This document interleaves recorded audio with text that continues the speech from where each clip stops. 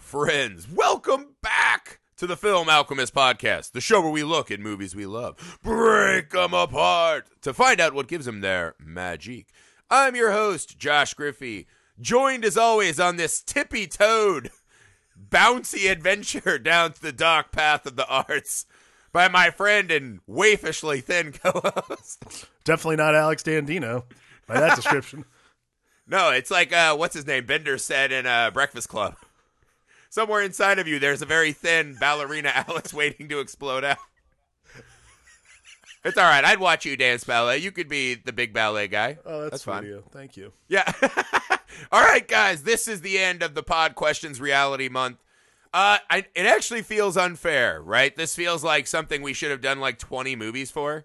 Yeah. Because I just was thinking about, and we've had some audience members get a hold of us with all of these great classics that we just did not get to. We'll revisit it. Like, there's no reason not to do this again. Like, we'll add it to our list of next year's. Like, one month we're gonna do like an all-out assault. Yeah. On because this is probably, and I know you've said this before, that my assumption in every movie is that it's all a lie, all a ruse. I never believe anything I'm shown, which is funny. It's all a ruse. But I am glad, actually, that Black Swan made it onto this list because it's not actually... It doesn't fit in the genre of almost any other film that was on, right? It was a ton of sci-fi, ton of simulations, ton of drug-induced kind of hysteria, dreams, stuff like that. This is interesting to me because, one, I always say this about Black Swan. I was like, this is the movie I can't believe that we don't just talk about all the time. It is I interesting. actually think this is one of the 10 greatest movies I've ever seen in my life. And what I love about this movie as far as questioning reality is it seems the most rooted in our world, but I don't know that we ever see Nina one time in the whole movie, except for maybe the very last shot. Yeah, I'd say the very end. Like, again, this movie is so fascinating. Like, there's nothing about it that screams hard reality, but yet it takes place in the harshest of realities, which is apparently the world of New York City ballet. Show me any of the other movies that Aronofsky's done about like horrible things in this world, like drug addiction, The Wrestlers about a guy just down on his luck, fucking Mother, and yet this movie still is probably the most visceral of all of them. Like, this is the one that you're like, I actually would rather be in the Suspiria ballerina school, I think. Yeah. Yeah, I absolutely would like rather at least be there I got a swinging chance at an old lady. 1,000% rather be dealing with warlocks than whatever the fuck happens here. Like, this is insane. Like, yeah, I'd rather deal with warlocks than whatever the fuck is going on with Vincent Castle. You know what's great? You know that Susie got out of that school. She got back to America, and she's like, I think I'm going to sign up for this. And she took like one look at the program. No, fuck that. I'm going back. Suspiria is where I live. Yeah, I'm just going to go be a really mean stage mom. No, I honestly, I cannot believe this movie didn't win Best Picture when it came out. The year that it came out, let's see, what won Best Picture that year? I think the year that it came out, what won Best... first off, that was the year that Franco and Hathaway hosted. The infamous hosting. The infamous, yeah. But let's see, The King's Speech won Best Picture that year. And you and I have had many conversations about The King's Speech. One of my all-time, movies that I just shake the angry fist at the gods for is The King's Speech. 100%. Like, the fact that, The King's Speech will not even be remembered in 20... And I feel like this movie's not remembered nearly as enough. This movie got nominated, I think, 8 times. It won once. Natalie Portman won for Best Actress. But these are so... I mean, that had to be a fucking lock. This was the first... I think this might have been the first year that they had expanded the Best Picture category. Like, it was 10 nominations that year. That year, the movies that lost to The King's Speech were 127 Hours, Black Swan, The Fighter, Inception, The Kids Are All Right, Social Network, Toy Story 3, True Grit, and Winter's Bone. Yeah. Tom Hooper won Best Director in front of Aronofsky, David O. Russell, David Fincher, and the Coen brothers. Like, unbelievable. It's insane because honestly, Black Swan, applaud him for this insane Joker level ruse that he pulled over on the Academy. Yes, I think whatever Tom Hooper pulled one over on everyone is pretty incredible when you think about it. Right, Joker is the Black Swan of the Academy voter. Right. But then again, I believe the King's Speech was put out by the Weinstein Company, so we all know what happened there. That's fine. Fuck the King's Speech. We're here to talk about Black Swan, man. Yeah, Black Swan. I will tell you this. The thing that I love about this movie, I mean, God, among everything in this movie is perfect to me. But it's one of those I say, it's like you can make movies as good as Black Swan, you can't make one better, right? That's kind of my bar. There are just movies that are as good as you can possibly have made them. This is one of them, right? But I think to hone in on for this movie, what I love so much this time, really, really watching it, I think I watched it a couple of times to get ready for this. But what I love about this movie is they do this double trick, which I love, which is the camera is always moving constantly, right? It has this very voyeuristic vibe, right? So a lot of times we're right behind a character's head, which gives us the kind of, we are her inner thoughts looking out. So there's this weird voyeurism, and we feel so close to Natalie Portman the whole movie. Well, she constantly, as my wife described it, looks terrified of everything. Totally. So it puts us in this very uncomfortable kind of predatory position. But the other thing they layer on top of this, which works so beautifully for our questioning reality, is almost every character, we're constantly watching them through a reflection, right? Whether it be a reflection in a mirror, we are constantly watching constantly watching Nina watch how other people are glaring at her and judging her.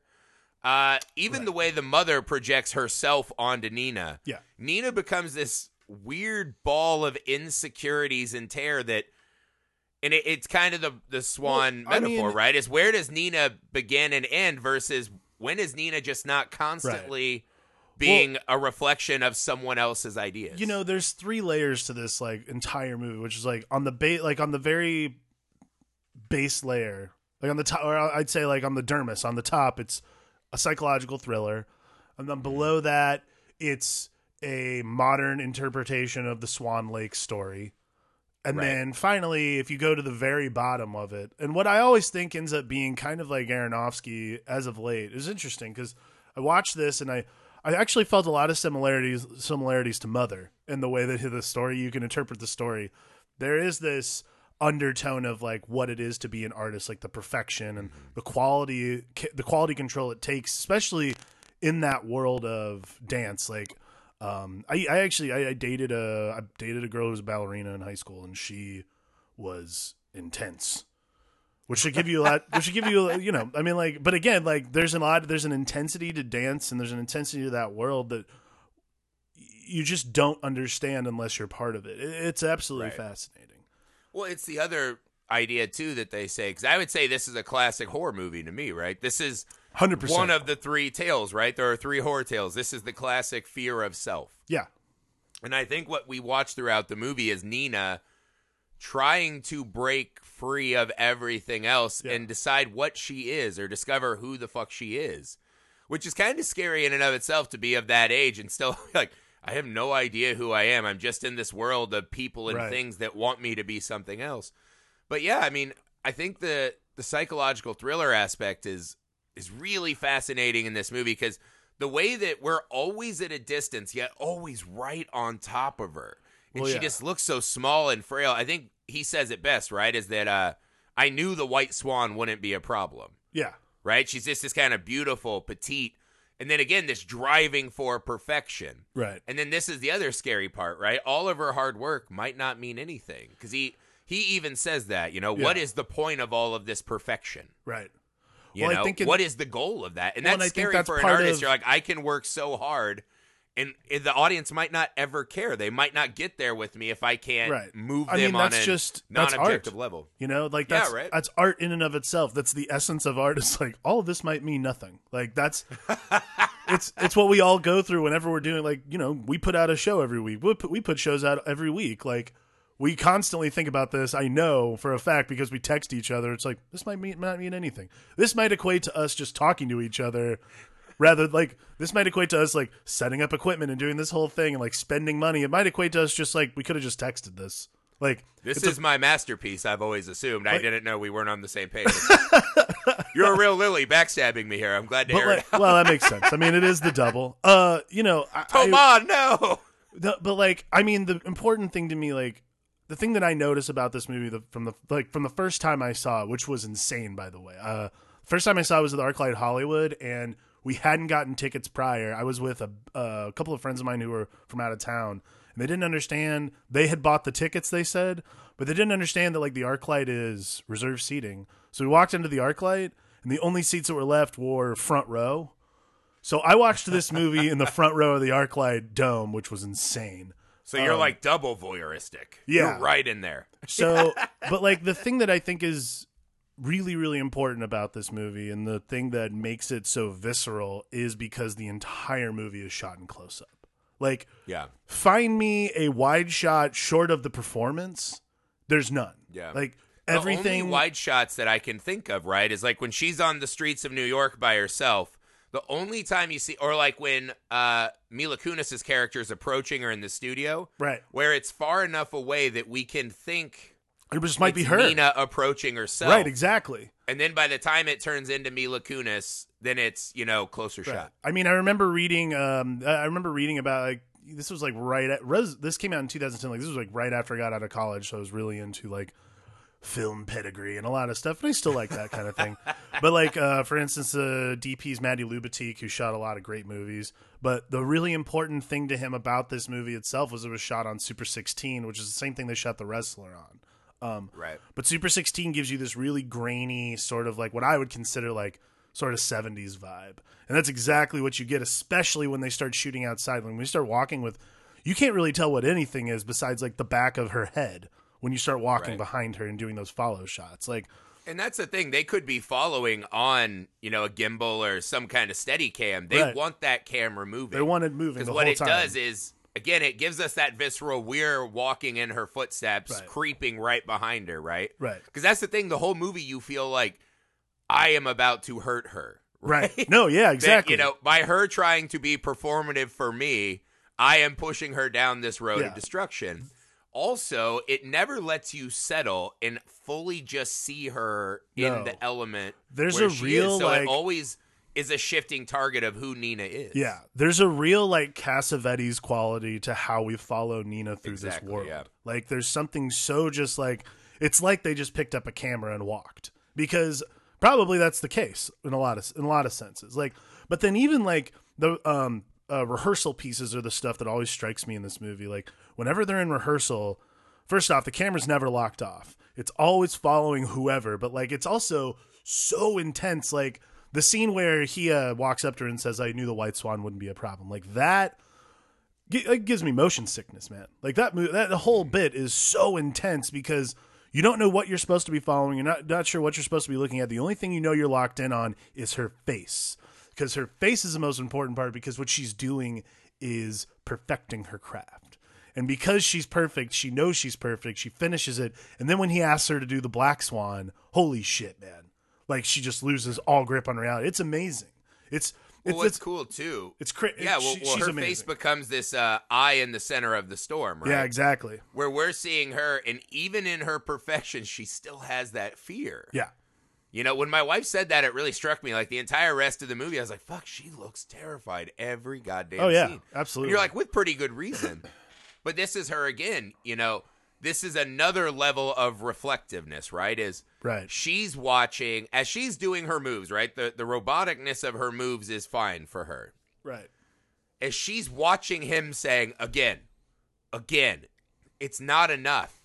She is in dread. How is this not enough? I'm doing it just right. Right. What is the thing that I can't give him? What if I can never give him that? Right. So there's this extra level of watching him in seeing herself through his eyes and being afraid of, fuck, I might not just have the thing, right? A lot of us that were in the business for a while or wanted to be, you just know it's like, you hear people say all the time, oh, they just got it.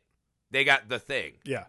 And then you meet a person and you'll be like, oh, fuck, now that I know what the thing is. Like, I've seen it now in real life. Right. And there's no quantifying that. Again, this gets back to the, her versus Lily character. But it is, I love the dance moves because the way it works is a metronome, right? Yeah. Keep doing this move. Keep doing this. It locks us into a rhythm. While, like you said, the camera is kind of frenetically asymmetrical and chaotic. Right. it's just very jarring all the time. Yeah.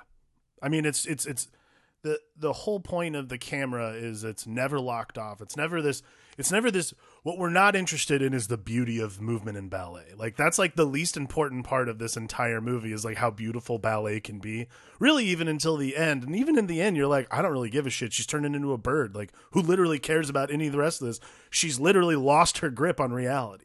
Like, well, for me, the ending, it's not about the dance. It's about her. This is one of the first times we're on her fucking face, straight up, no reflections.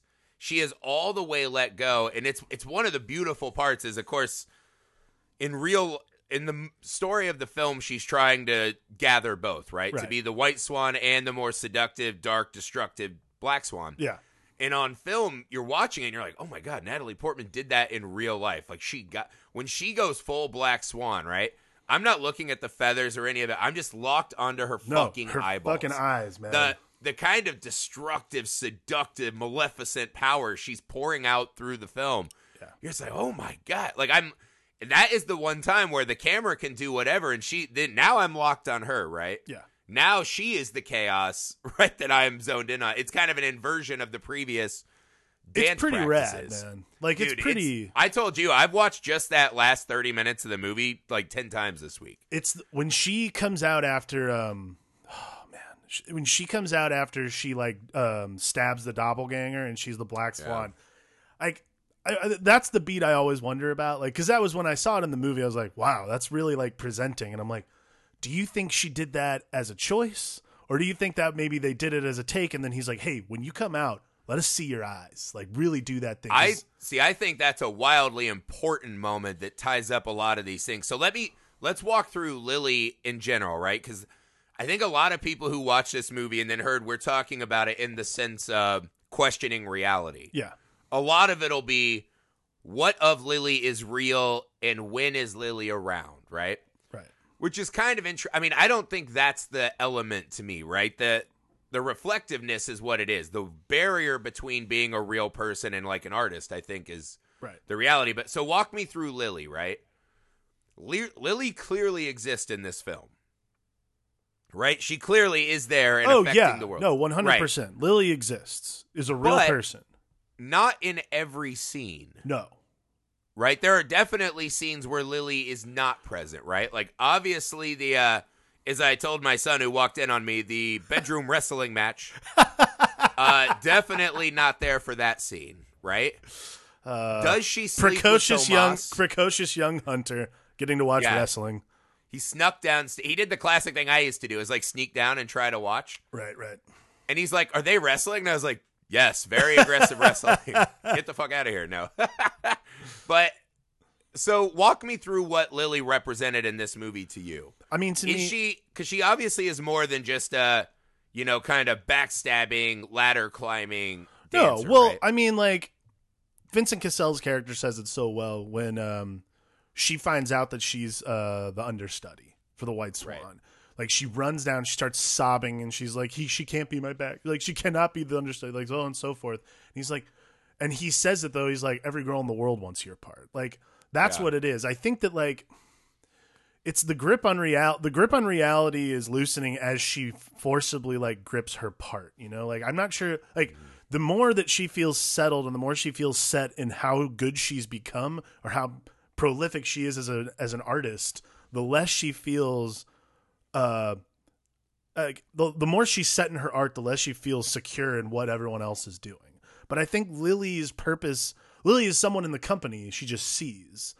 But Lily begins to represent the massive amount of insecurity she has just as a person in general. Like, because really what this is about her, like, her life outside the ballet company is so horrible and wretched. Like, I mean, it's almost non-existent. Well, yeah. I mean, like, whatever life she has is literally like, it's training. Like, she is training, like, and she has these weird little tics and so on and so forth. There's a lot of this, like, great, like, 70s Cronenberg mixed with a little bit of, like, Repulsion from Polanski. This very weird ticking clock of little pieces. Like, she, like, scratches her back a lot of the time, and then she bites her fingernails and bites the skin off her fingernails, which makes me nauseous anytime I see that part. Yeah. But, like, Lily to me simply ends up being a reflection of herself and like what she wants versus who she actually is. Like that, I think, is probably the hardest part about being an artist in general is the things you see. Like when people, like for instance, like, you know, I can relate to myself. Like when I see people achieve things, of course I'm happy for them because I want good people to prosper in this business.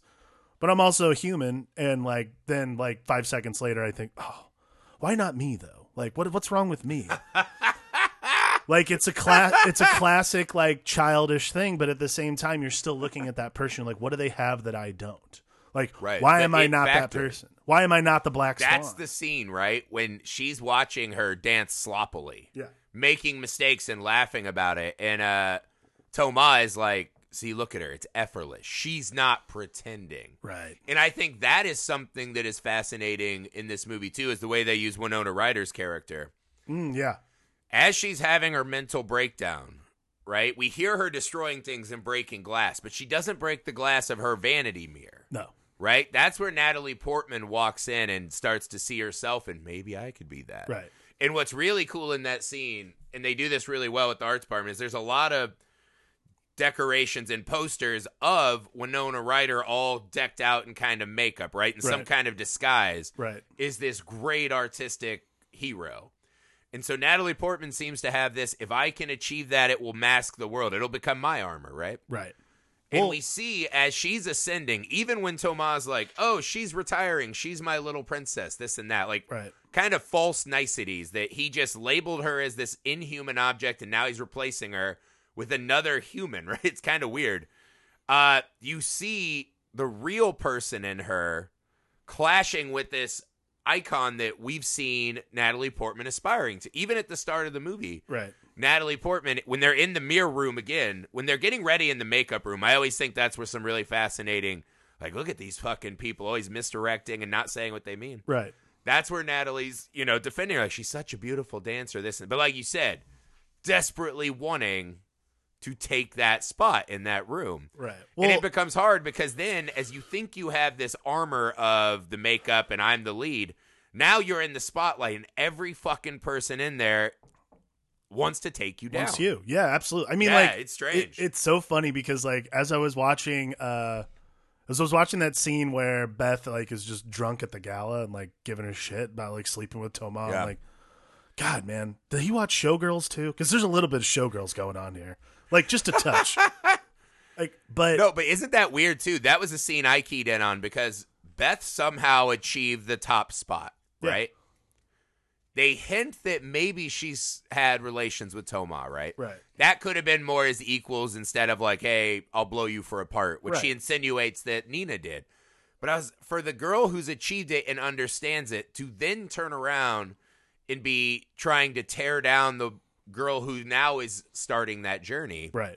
Again, instead of like, wow, I did it. Congrats, man. This is going to be a great ride for you. Like when one of the doctors replaced another doctor on Doctor Who. This is you fucking bitch. You couldn't have earned it on your talents like I did. You fucking blew him. I knew it. Right. And it exposes this hideous side of her. And again, she's looking and she sees the broken reflection of her. She's like, that's what I used to be, right?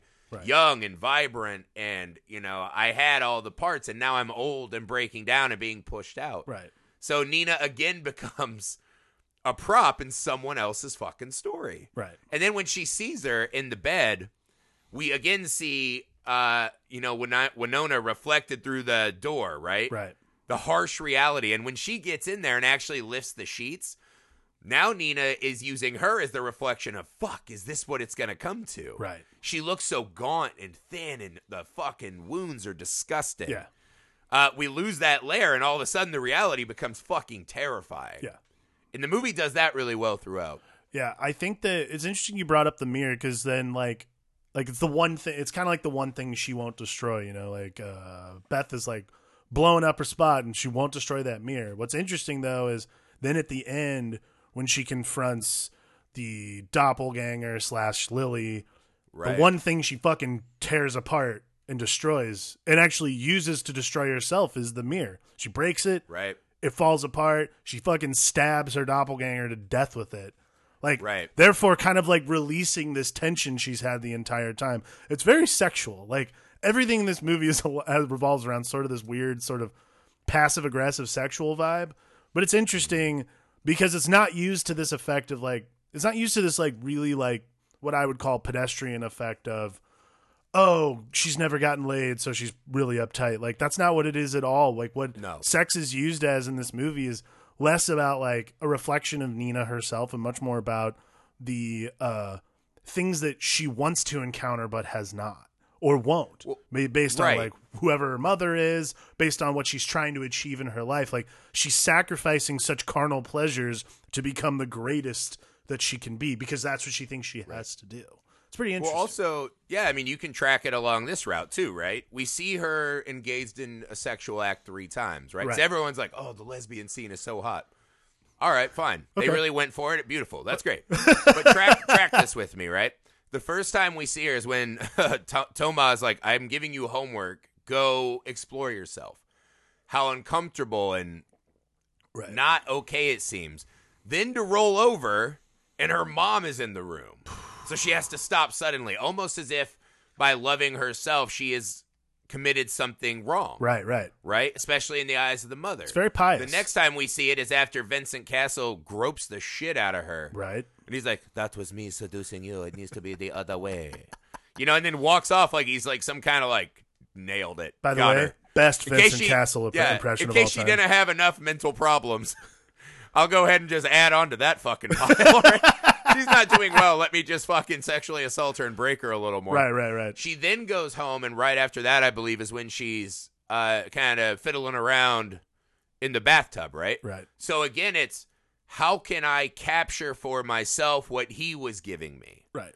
So again, the sexuality is always layered away. It doesn't feel like self-pleasure. No. And the interesting scene about, to me, the interesting thing about the lesbian moment is interesting on a lot of levels because we see the two girls come in together. The way they diverge in the multiple mirrors, right, is just lovely. Right. And then when she, you know, the mom, where have you been? I've been to the moon and back. We see Lily is mouthing the same words. Right? Later we find out she probably wasn't there. Of course, Nina's mom never acknowledges her, so that makes sense. Right. She runs into the room, and this is the first time she's used the bar to lock her mother out of her room and out of her life, where we already saw her in the chair interrupting the fiddle time, right? By doing this, there's a way where she's like, for the first time in this home, this feels like her first moment of, this is mine, this is me, I've taken a stand. And in a way, she's kind of fucking herself. Yeah. Right? No, totally. Like, it's this explosion of, look at what I accomplished, and I stood up for myself. Right. So I don't think that's a real sexual experience. I think it's probably more. No, it's this is maybe the only moment of self-gratification for her in the movie. Right. So again, I think it's a lot of guys focus on the just pure bliss of watching that scene, but again, to you, like you're saying, it's not pornographic. It really fits in well with delivering all these extra narrative values. There's nothing about, like, especially, I mean, because the scene also, like, there's a lot of it that there's a lot of things that get punctuated by what I would call like that sort of version of surrealism you see a lot in Cronenberg movies, which is either odd body horror or anything else. Like the first thing I think, like, okay, this is a story I have to tell real quick. But my mother, who I've talked about my mom a couple times on the show and on the Long Box, but like my mom is very literal. She's a smart lady. She went to college. She knows what's up, but she also has like no time for any sort of like metaphor in movies or anything like that. So my mom wanted to watch this movie because she likes the music. She likes Swan Lake. Like when I was a kid, she's a theater lady. She's a theater teacher. She's a theater teacher. She's a theater lady. Like when I was a kid, we went to go see Swan Lake at the Cleveland Symphony Orchestra. Like this whole thing.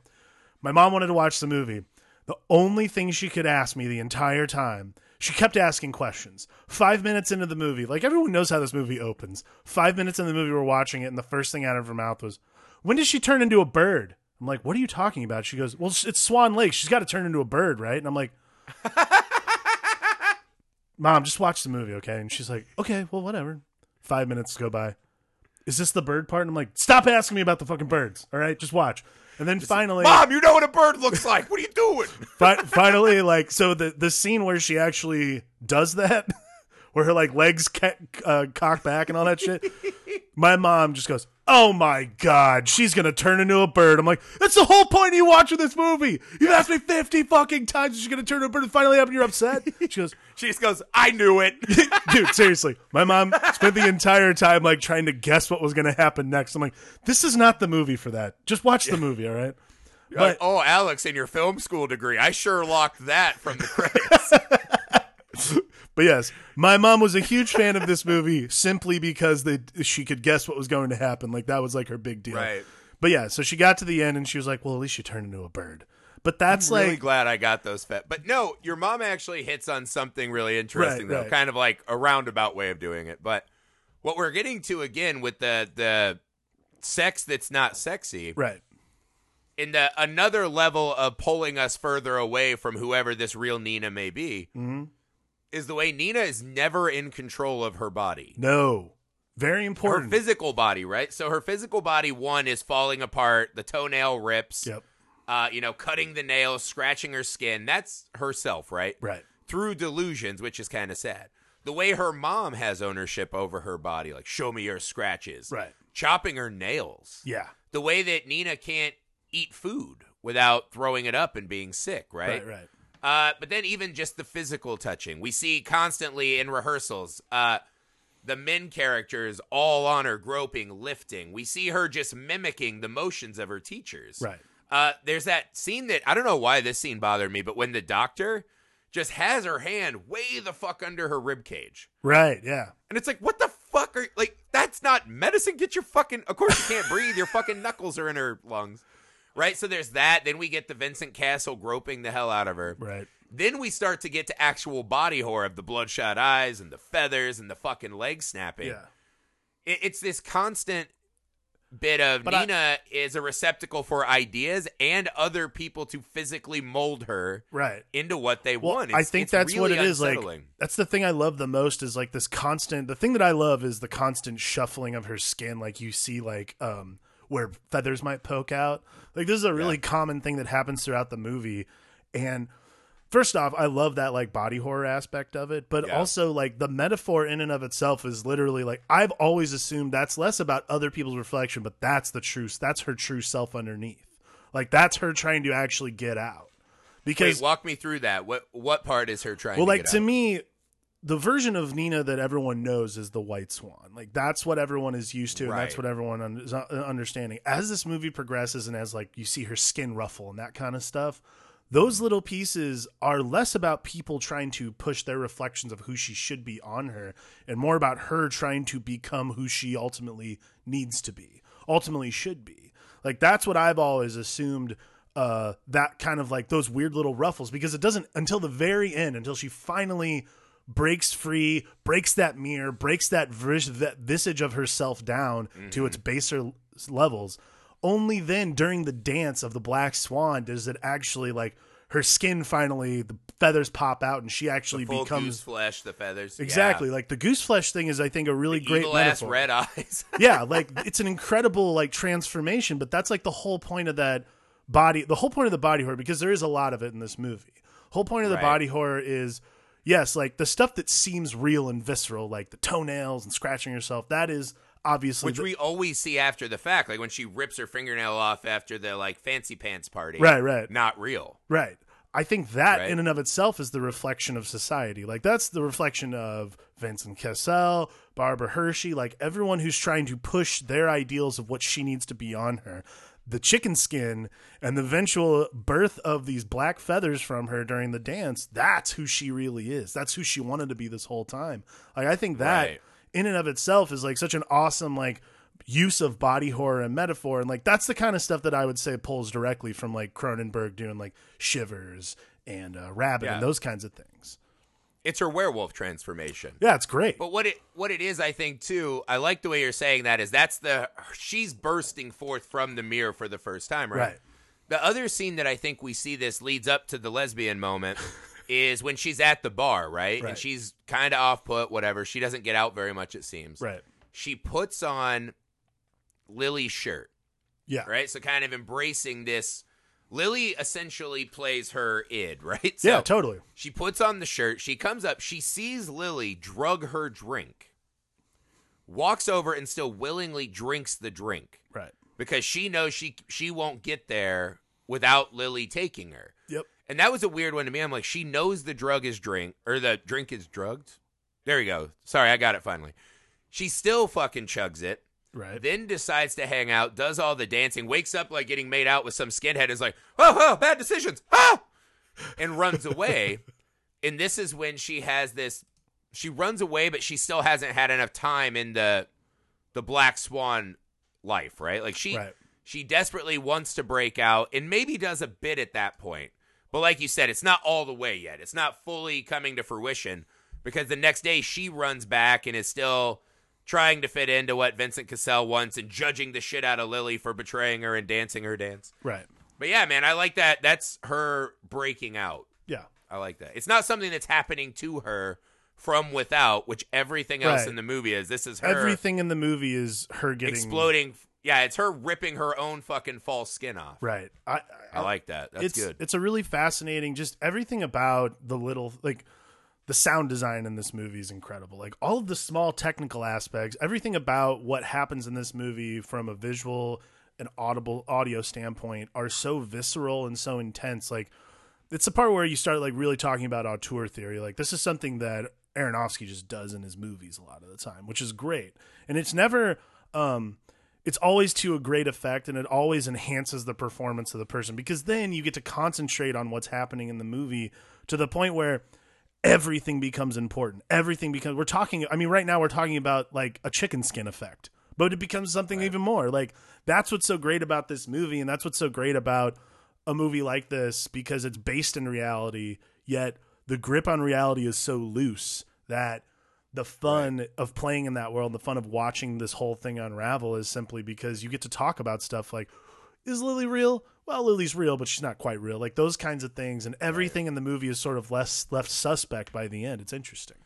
Well, I love Lily too because she's the one character that Nina seems to reflect and use as a prop for herself. Seeing her as her own double. Wow, I didn't think about that. And That's also, great. yeah, she's like, oh, you're fucking evil. I'll project this and that, which we see at the end. Lily breaks when she's like, I was ready to dance and she showed up. We see her break, right? So there was a little mischievousness, right? Right. But throughout the rest of the movie, Lily's projecting onto her the way everyone else is to her. What I think is brilliant about this movie, more than anything, like you said, there's this voyeuristic, like, chaotic nature to all of it.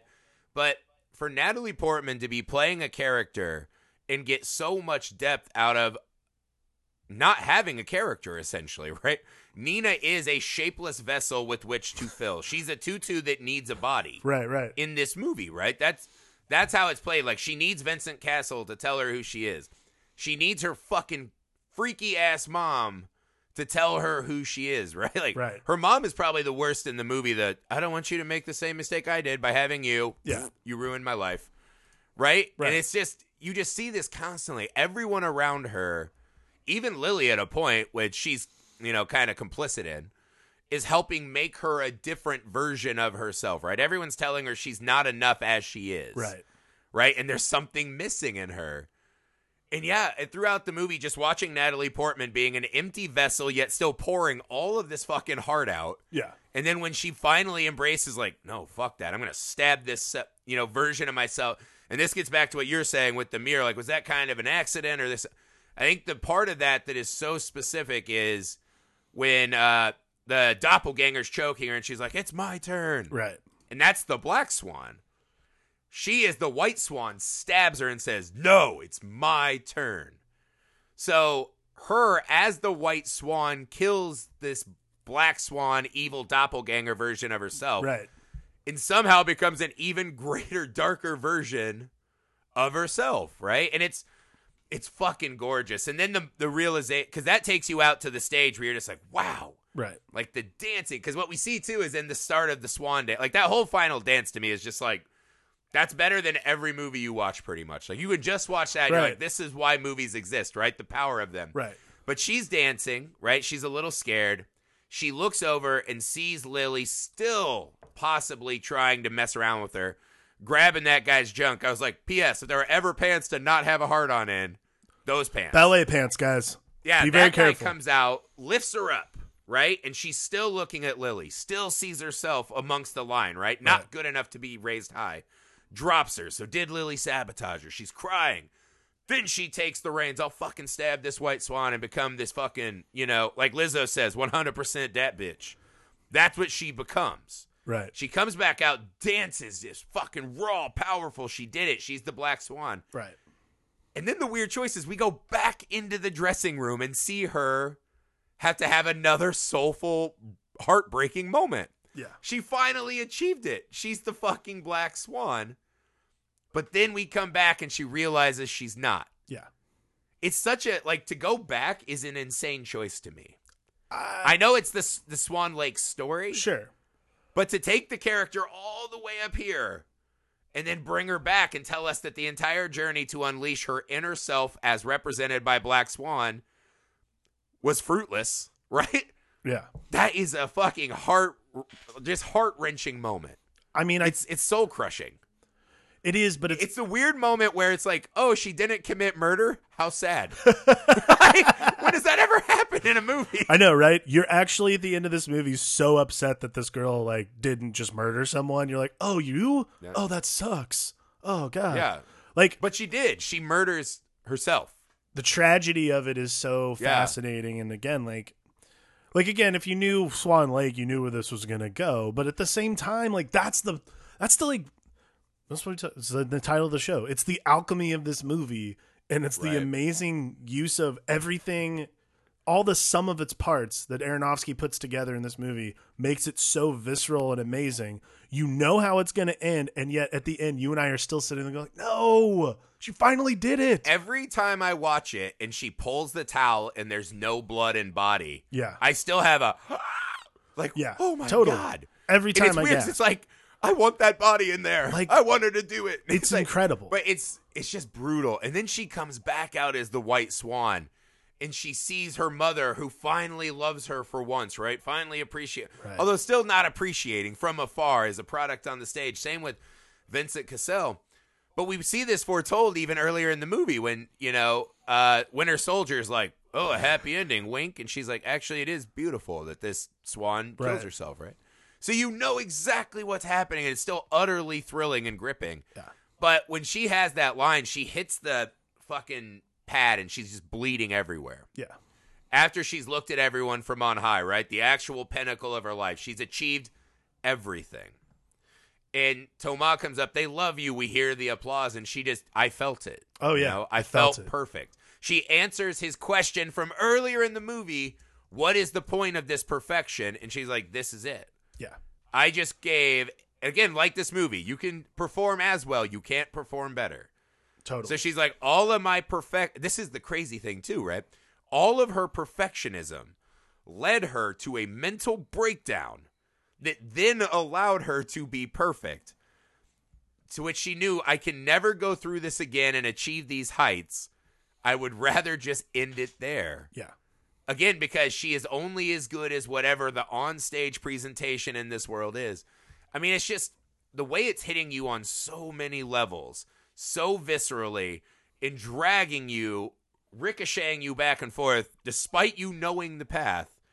It's truly astounding. People throw the masterpiece word around all the time. If this is not a masterpiece of filmmaking, I literally don't know why we have that word. The end of this movie is by far the most masterful. It's the most masterful use of, what's going to happen, but I'm going to still make you it's just incredible. Everything seriously, about this when movie. people say, what is the power of film, right? Why is it different than a book or music? It's that. What is specifically powerful and magic about films? This ending is it. Totally. Right? There is some kind of, it's so much more than what you see on screen and what you hear. All of the professionals that made this movie, it becomes, through alchemy, so much more. Yeah. Right? And when movies do that, the rare occasion when a movie just fucking erupts from the screen in such a volcanic nature, you're like, that's it. That's the fucking dark arts I think of cinema. Your reaction to the reveal of her pulling the towel away, that visceral moment of knowledge that all of this was a show. Yeah. That's the power right there. That's the power of movies. That's the power of all the hard work, all the 18-hour days. That's the power, and that's what brings it out, is the art of surprising people even though they know it's a surprise. Like, that's amazing. You want to know stuff. one more scene that kicked me in the dick? At the end, when the swans run up to her as she's dying, Lily's in the front there. Of the course oh, line. I know, right? And she's like, "That was amazing." Ripped my guts out. I don't know why. And then she's the one who reacts in horror first, I believe. Yeah,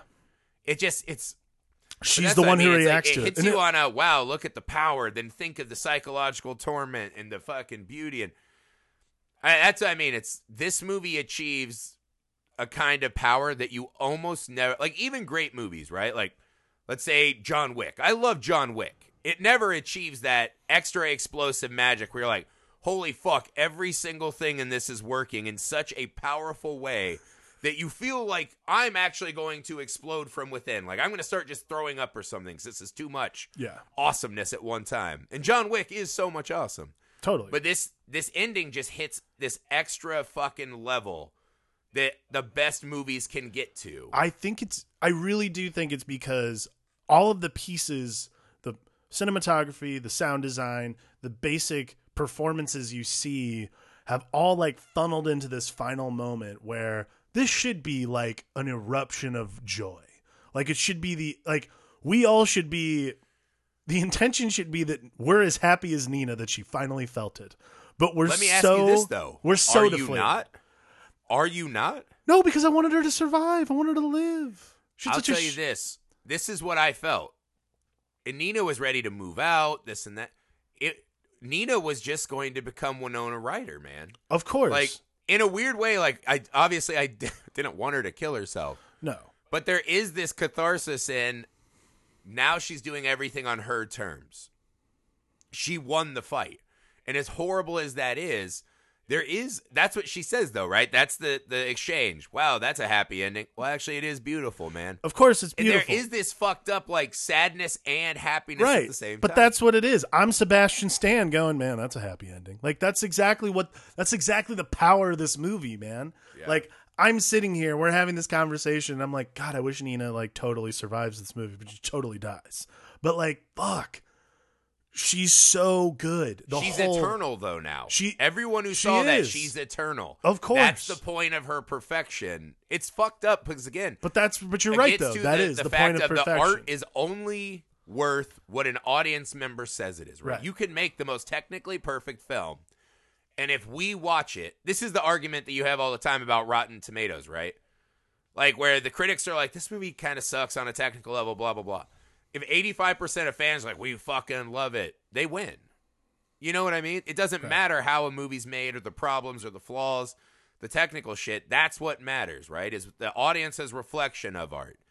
And that's what Nina, she became eternal. She became everything she strove for. And again, they kind of take the piss out of that hero's journey. Like, what is the value of an artist so destroying themselves and being miserable for our 3 hours of entertainment? But this is my final thought on this movie, right? Is it's a movie to me where every choice they make should not work. Right. Yet it all comes together in this unbelievable perfection at the end that is almost an unbearable amount of cinematic joy. Yeah. Right? Like, the fact that it's always this jittery, moving, voyeuristic, creepy camera that makes us feel like predators. The fact that Nina has no actual character yet becomes one of the most empathetic, heartwarming characters. Not heartwarming, but, you know, like, you're like, I want to hug her. I want to help her. Of course. It's not heartwarming to see what she goes through, right? But she's an empty vessel that still is able to give us so much. Right. You know, that the whole body horror and the disillusion of reality and looking at everything through reflections and glares of others. None of this should work to me in my brain, right? When you're laying it out how you would shoot, you know, this ballet, right? These competitive ballet dancers. Right. This is not how I would have imagined it. And all of those wrong choices end up being the right choice because they're so perfect. And that's what it is to be, you know, that next level filmmaker. Totally. I mean, you're like, oh, this doesn't seem exactly right. Let me fucking dominate you and show you exactly how this works. I mean, this feels it's Aronofsky seducing us. Exactly. This is like, to me, he's grabbing my boobies. Look, I I'm very partial. I love The Fountain, but even that, I know that thing gets lost in itself. But this movie is so visceral and like quick too. This movie's 108 minutes long. It's almost 90 minutes, which would have made it a perfect movie. But again, there's also not a frame wasted. There's not moments in this movie that I'm like, I could have cut that out. No way. Like this maybe movie, the guy jerking off to her in the subway. Kind of. He wasn't. He's like too old to jerk off. He's just that one again. That's us looking at her in the front, not through a reflection.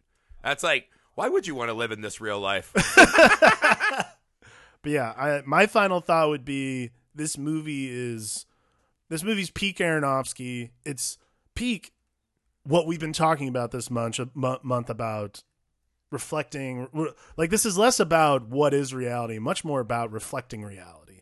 And I think that's the thing that I've loved the most. I love the most about this movie is reality is a reflection of ourselves and whatever we create within our own reality. Like we obviously have the real world to contend with, but we can also choose to lock the real world away. And again, I think the interesting thing that this movie kind of simulates is that the world of art, like particularly this kind of art where you have to dedicate yourself fully and wholly to it, is its own reality in and of itself. So of course Nina would have an issue dealing with grasping what's real and what's not, because what's real is this. So in like truthfully, this is exactly like Total Recall and exactly like The Matrix and exactly like any other movie about questioning reality, because this is the reality. This is the reality of her life. Right. So this is the scariest thing, right? This is not science fiction. No, it's not. This is asking us, can we as humans ever become more than the perceptions of the world around us? Right. Do we have any value in self outside of what the world kind of dictates upon us, right? I can try to do something every day to be the kind of person I want. And if everyone I interact with doesn't see me that way and writes me as a different character, does that not begin to supersede my actions and then vicariously change my behavior? I don't think vicariously is the right word. See, I can't even say words, man. There's no reality. But you know what I mean, right? I do. Their interpretation of me could be totally different than me and might be more powerful and affecting. So then where do you... Again, do we ever have control over ourselves, man? Right. But that's... This movie's about... movie does it in a terrifyingly real world way. This movie's which I think makes it an invaluable addition to this month. Totally. This is about internal reality versus the real world itself and how you interpret those things. It's an amazing movie. And it's Watch this fucking movie. I hope you have if you've already seen it. Watch it again. It's peak Aronofsky. Like, there's no reason for you not to watch this movie. I would say it's just peak filmmaking. It is. This is a filmmaker at the height of his powers, using all of the pieces that he knows work in making a movie. The actor, everything about this movie. This is one of those movies I watch when I'm like, do I still want to talk about movies on the internet and, write screenplays? I watch this and you're like, that's why. 100%. Because if one time you can fucking funnel the dark arts into this level of achievement, that's worth the whole lifetime, right? Like, that's it. It's just a fucking love letter to cinema, man. I fucking adore this movie. So yeah, guys, I hope you loved it as much as us. I hope you guys had fun questioning reality. We did hear you on all the movies you thought we missed, and trust me, man, they're coming. We'll do it. We'll get back to I love questioning reality. You guys know that, so we'll be back. Also, if you guys have questioning reality movies we didn't get to and you don't want to wait, December, the pod stuffs your stocking. You guys tell us what movies you want, and we will give those back to you. We already have one locked, I Saw the Devil, which is an all-time cool flick. Yes. So that one's in. But next month, guys, our October Melee, every Nightmare on Elm Street, every Friday the 13th, Parasite, The Lighthouse, 3 from Hell, and then on Halloween Day, we culminate our journey in Freddy vs. Jason. Yes. Which I just rewatched again. A good load. I'm excited about that pod. So lots of good stuff, guys. Share us on your socials. Leave ratings and reviews on iTunes. Find us on YouTube for all the fun. Thanks as always. From the Film Alchemist, I'm Josh Griffey. I'm Alex Dandino. I felt Dance for me, little people. Dance for me. I felt it. I should have done more Vincent. Dance for me. Yeah, you really should have. That's more Werner Herzog. Damn it. All right, better impressions next week. Peace.